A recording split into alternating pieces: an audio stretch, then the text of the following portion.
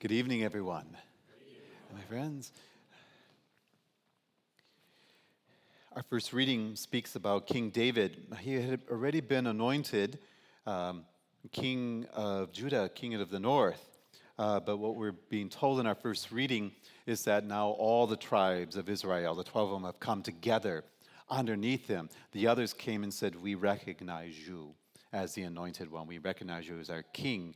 And in that, he had brought them all together. He had finally united them. And there would be a time of peace amongst all of them. There would be a time of joy. And this would be a precursor to what Jesus Christ himself would do.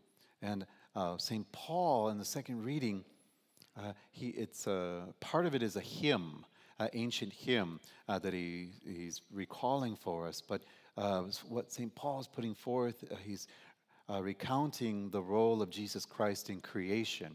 He has been there from the beginning. It was made for him, through him, and with him. And then St. Paul will go on to tell us about the role in redemption that Jesus Christ plays or is active in.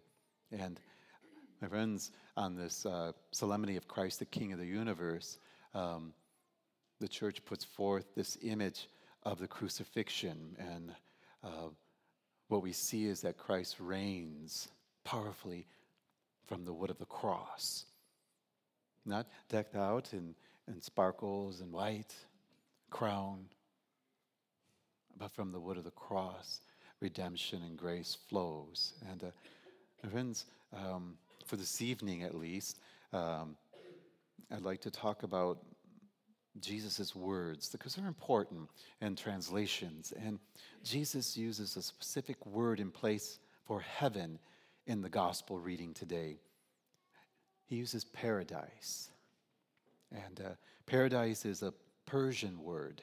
And in the Greek Septuagint, which is the Greek version of the Old Testament of the Bible, that word is used to describe the Garden of Eden. And I have to move really fast through the Garden of Eden because you guys know how I get about the Garden of Eden. I get way too wound up about it. But the Garden of Eden, of course, was a place of beauty, of trees and of flowers and of fruit, but also of great innocence and of bliss. And even our traditional theology in the Roman Catholic Church includes this dimension of bliss.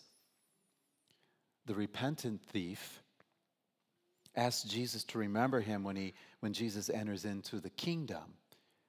And we can rightly assume that this thief, this repentant one, had heard about Jesus, absolutely, if not before, during their time together in the prison. And he probably had heard Jesus talk about the kingdom, but he would have understood it in the Persian sense of paradise.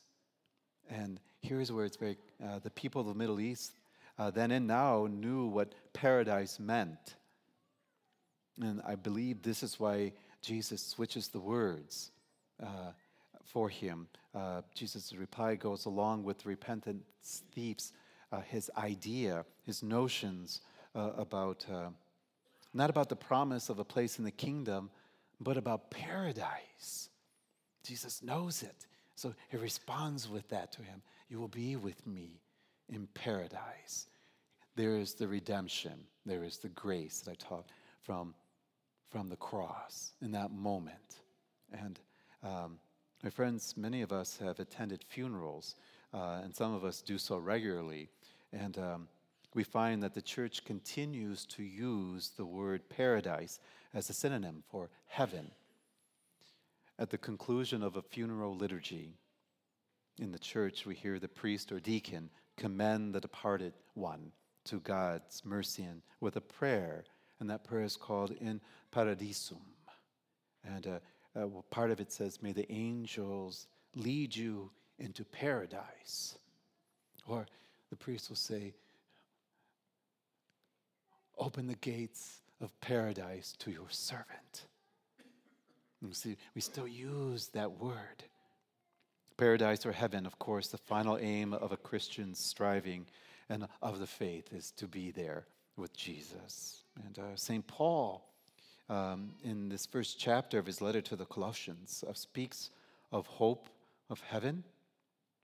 He calls it our hope of glory. He says it is something assured to those who believe in the Lord Jesus Christ.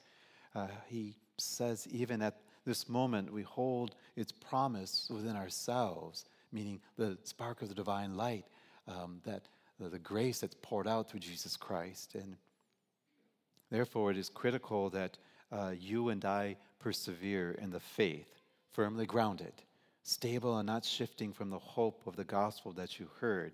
That is not something Father Mark made up. That is actually from verse 23 of the reading. We must not falter, but maintain our faith in Jesus Christ and continue to practice Christian love and Christian charity and Christian hope, always. St. Paul was speaking, the letter we heard, against the background of attacks on the faith of the Colossians community, and it was by false teachers.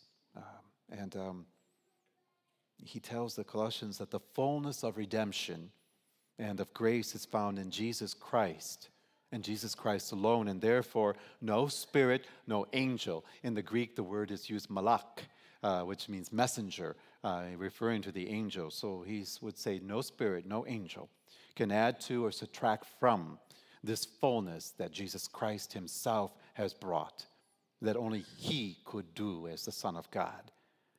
No new message, no new message bearer, or no unusual ascetic lifestyle, my friends, is required beyond the overcoming of personal sin through grace and loving others as Christ has loved us. This is what St. Paul will put forth. My friends, each Christian generation sees parallels between the situation the Colossians were in and how they find themselves. And each Christian generation feels threatened by attacks on its faith from outside, and threats of various moment come up with sometimes some of the craziest things for worship. And someone in some group always wishes to change things in the church beyond or beneath the Lord's standards, against his wishes and against his commands. And our generation is no different. You know very well the challenges that the church faces. In addition to the crimes committed against the children and the very vulnerable adults and all the scandals that was put forth, there is also the poor role modeling in social ethics and personal morals and by leaders in our government and by people who hold high positions in our society, including within our own church. One can feel let down then by institutions and people we thought were so dependable. But not all is negative. Good and holy and righteous people and causes abound everywhere. There are individuals of all ages searching for true faith and for true holiness and are going to the very Word of God to find it. And there are millions like you. Did you get this?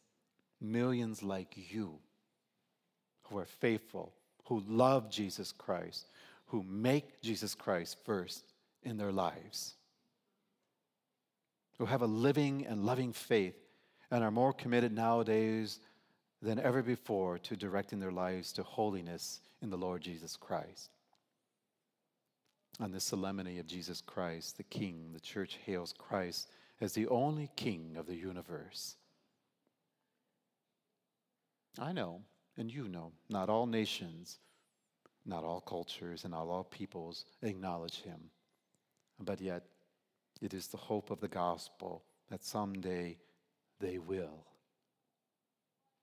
For our part, we commit ourselves then to our Lord Jesus Christ and King, and to the building up of his kingdom here on earth. We pray we may reign, that he may reign more and more by faith and love in our hearts, in our words, and in our actions and our deeds, so that we may turn our face to His on that yet real, that hidden day that has not been revealed for each of us, and to hear Him say to us, "Today you will be with me in paradise." To Jesus Christ, then, to Him be honor and power and glory for ages upon ages to come. Amen. Alleluia.